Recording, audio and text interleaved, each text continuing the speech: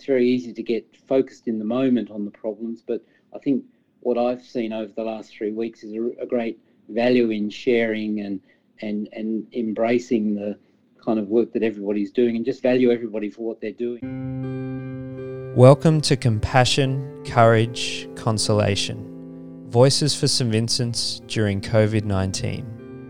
In this podcast, we're talking to people who love St Vincent's, love our staff and love the service we provide in health and aged care.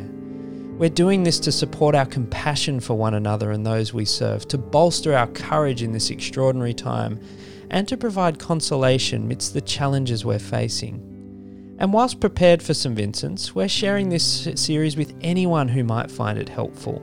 If you're joining us from outside of our services, consider yourself part of the family. You're very welcome indeed. My name is Dan Fleming. I lead Ethics and Formation for St Vincent's. And in this episode, I'm delighted to welcome my dear friend and colleague, Associate Professor Mark Bowie, who's Director of Palliative Medicine at St Vincent's Hospital, Melbourne. I'm very excited that Mark and I have found time to chat. He's been exceptionally busy these last few weeks. Mark, thank you so much for joining me. Thank you, Dan. Pleasure to chat. Mark, I wonder if we could just start with a question about comparisons, because this COVID pandemic and our preparation for it has kind of hit us like a tidal wave these last couple of months. Could you tell me about a normal day in your working life, say 6 or 8 weeks ago, and how it compares to today? Yeah, thank you. Look, I guess I'm in a fortunate position, I guess, as director. I'm across our academic services, education and training, as well as our clinical services. And so my day never really has a normal to it. So maybe I was well prepared for the changes that came with COVID. But look, I guess there's structure to the week, structure to the day, and often that's in the realms of supporting staff in the work that they're doing, making sure the wheels are sort of ticking over. I may actually be doing some at the coalface clinical work, depending on if there's people away or there's work to be done, particularly in our inpatient unit. But also a lot of it is, again, the underpinnings of trying to look at progressing our work forward, making sure our different programs are ticking over based on the Centre for Palliative Care work and so forth. So, as I said, quite variable, but with good structure, good support. And Mark, you mentioned there that you've got, in the director position, a sense of oversight, and you're kind of looking over many different things. And I've had a little insight into that too, because you and I are both on a committee looking at things like triaging criteria and so on. What are you seeing at the moment in terms of the organisation's preparation? What do you see when you look out across our services, and what are your hopes for that preparation? Look, I think what I see is this real sort of sense of shift and change and can-do kind of movement. And again, it takes a while. I mean, I guess I've experienced the organisation for a number of years, and I can see that these things have happened previously and on other occasions. But because of the urgency, it's really made people step forward to see there's an absolute need. And in that, it's driven lots of work, lots of good people wanting to do good work, and particularly around our services and so forth. But again, it's taken a while to coalesce so that people recognise that this is contributing to a bigger picture. It's contributing to the sort of ultimate sort of planning, I guess, for what is that sort of surge and change period, but always having the eye on after COVID and thinking, okay, whatever we're moving to develop, let's make sure that we can continue to work in the same way afterwards, or we can continue to step into what we're doing in a very productive way. So it kind of gives a balance to what we're doing. It's not just about COVID, but it's about really growing and developing what we've wanted in palliative care, but also in the organisation. That's really interesting, and it strikes me that, I mean, your framing of that there, this is almost a microcosm of what the organisation is really good at, and we've seen that in a number of times in our work together. But it seems to me too, I've just been overwhelmed by the generosity of people, the agility of people, and the readiness just to build a response that's really going to serve our community. What do you reckon, Mark? Have you felt the same thing? Oh, absolutely. Look, I think, if you think on a very personal level, this is for many people, many of our staff, really the first time they've confronted maybe a sense of potentially their own mortality and their own kind of connection to this particular pandemic. And I think that it can drive anxiety, it can drive stress, but I think it drives eventually sort of that collegiality and that sort of we can step into this and do things. And I often say we see this every day at end-of-life care and palliative care, where there's this sort of compassionate care and this way of moving forward and solving problems that seem unsolvable. But I see it all the time, and I think it's an example where what we're seeing in the community is what we see every day in a sort of palliative care unit, but we're seeing it across the board, not just in our services, but across the community and so forth. And I think really it's kind of a testament to people's coping. We see it often in the bushfires. We see that coming together. I think that's the closest I can think of a very similar way of looking at it, that people really do try to go a little bit further, be a little bit more collaborative, and actually see the benefits of doing that in a communal way. Yeah, and the crisis moment everything else kind of disappears away, doesn't it? And our true values come to the surface, and we're just seeing it in such a beautiful way in the hospital at the moment. Mark, I ask everyone on this show to share a story about St Vincent's, but I'm actually going to take a liberty here and tell a story before I ask you that question, because, and you've heard this before, but those listening wouldn't have. I often recount the story of when I first started at St Vincent's. You very generously allowed me to shadow you for a day, walking around at Caritas Christi Hospice out there and around the main hospital in Fitzroy as well, and meeting some of the palliative care staff and seeing some of the beautiful work that you all do. And I tell people that I went home after that day and I wept. And it wasn't a weeping for tragedy, even though there was tragedy there as people's lives were coming to their end. And it wasn't a weeping about pain, even though there was pain, or it wasn't weeping about sadness, even though there was sadness there. I wept because what I saw was just so beautiful, and the care that you and your team provide to those who are nearing their end of their life is just stunning. And it's one of the founding moments for me in St Vincent's that just makes me so proud of what we do for people. But I wonder if I could ask you, you've been in the family for a while now and a great leader in that space of end-of-life care.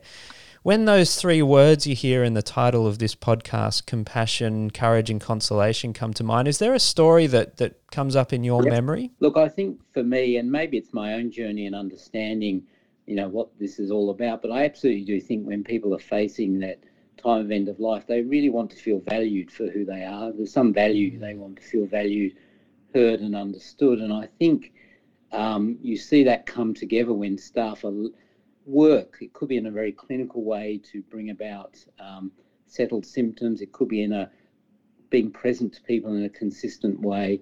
But I think that conveys that. And I've got a recent story. And again, many of our patients are vulnerable and disadvantaged. And we had somebody on the ward recently who was in that sort of life circumstance where his sort of personality was such that he'd led a very solitary life, and he disconnected from his a child and his previous wife maybe 18, 20 years ago, and led a pretty hard life and was still pretty young. He was in his, middle sort of years.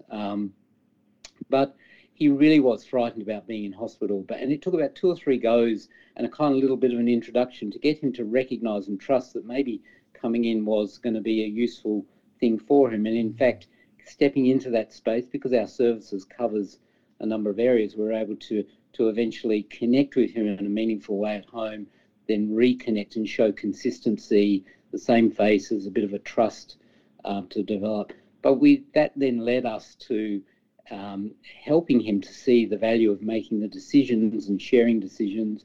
But then it brought it about to what was the most important thing in his life, was his dog, and really the legacy of where his dog was going to be cared for, and the fact that he wanted to bring his dog to us. Now, most people bring fairly small dogs, but this was like Great Dane size. Oh, wow. You can imagine, a bed doesn't quite accommodate those sorts of things. But we facilitated this and to such an extent that he really started to kind of really trust just the therapeutic benefits of us connecting with him. And he started telling a story of his life that he'd never told. We thought he was a singular man who had never connected. And in fact, we were able to orchestrate when he recognised that absolutely dying was inevitable.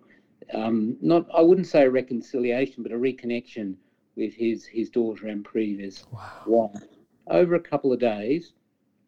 And he then, obviously that was a meaningful thing for all of them, but it was just so powerful because, that would have never have happened in a sort of a usual health scenario situation, that the disenfranchised would never feel able to be within an organisation and feel valued.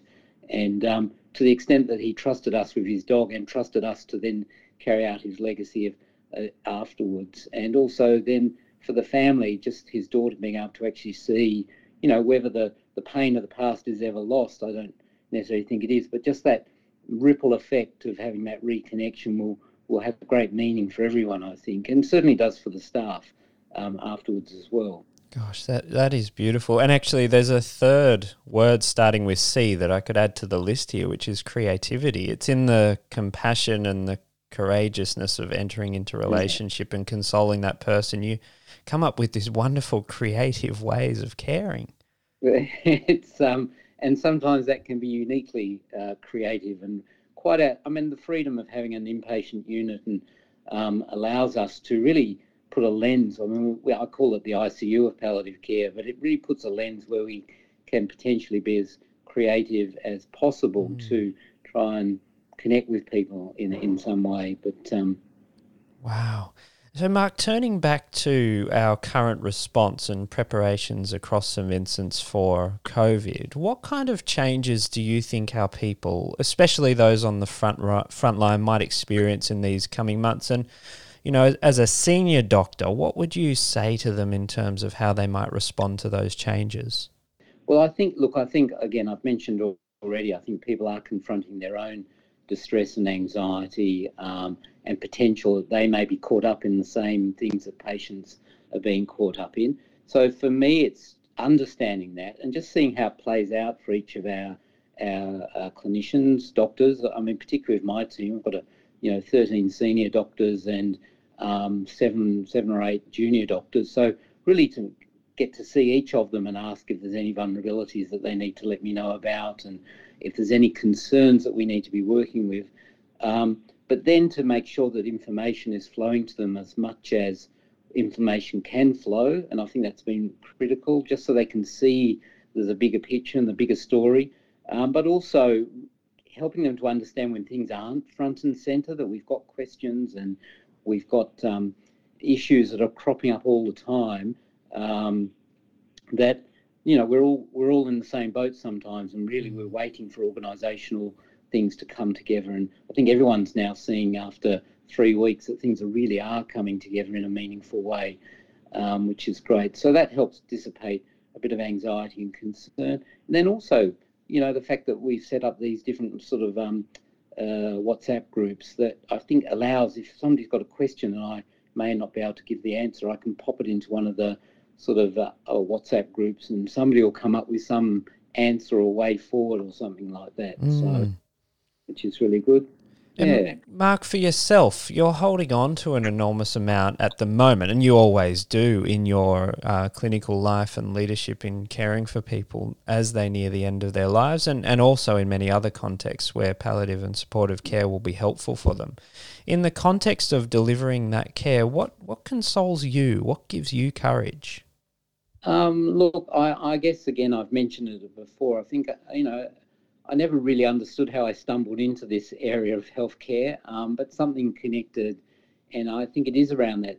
Suddenly you start thinking about your own kind of values, you start thinking about your own ethic and so forth. But I do think it is something to do with finding a collective, a community that seems to value the same things I value, and that could be at an organisational level, but it's very much around the culture and personalities and people that sit within palliative care. And it is, I think, what consoles me is when I see the services that our staff deliver. I don't need to be the one delivering it, but when I see that they go the extra mile, or our doctors come up with a great idea, or our nurses connect in a meaningful way, or our psychologists or allied health do amazingly creative things with kids, of parents and things like that.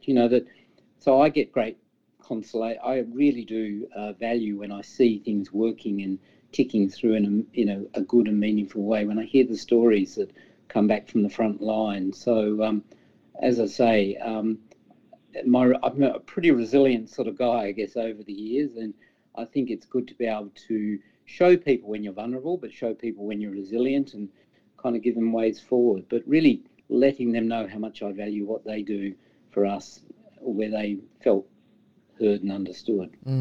And thinking even more broadly again, Mark, because they're beautiful reflections about your team and the work that they do at St Vincent's in Melbourne.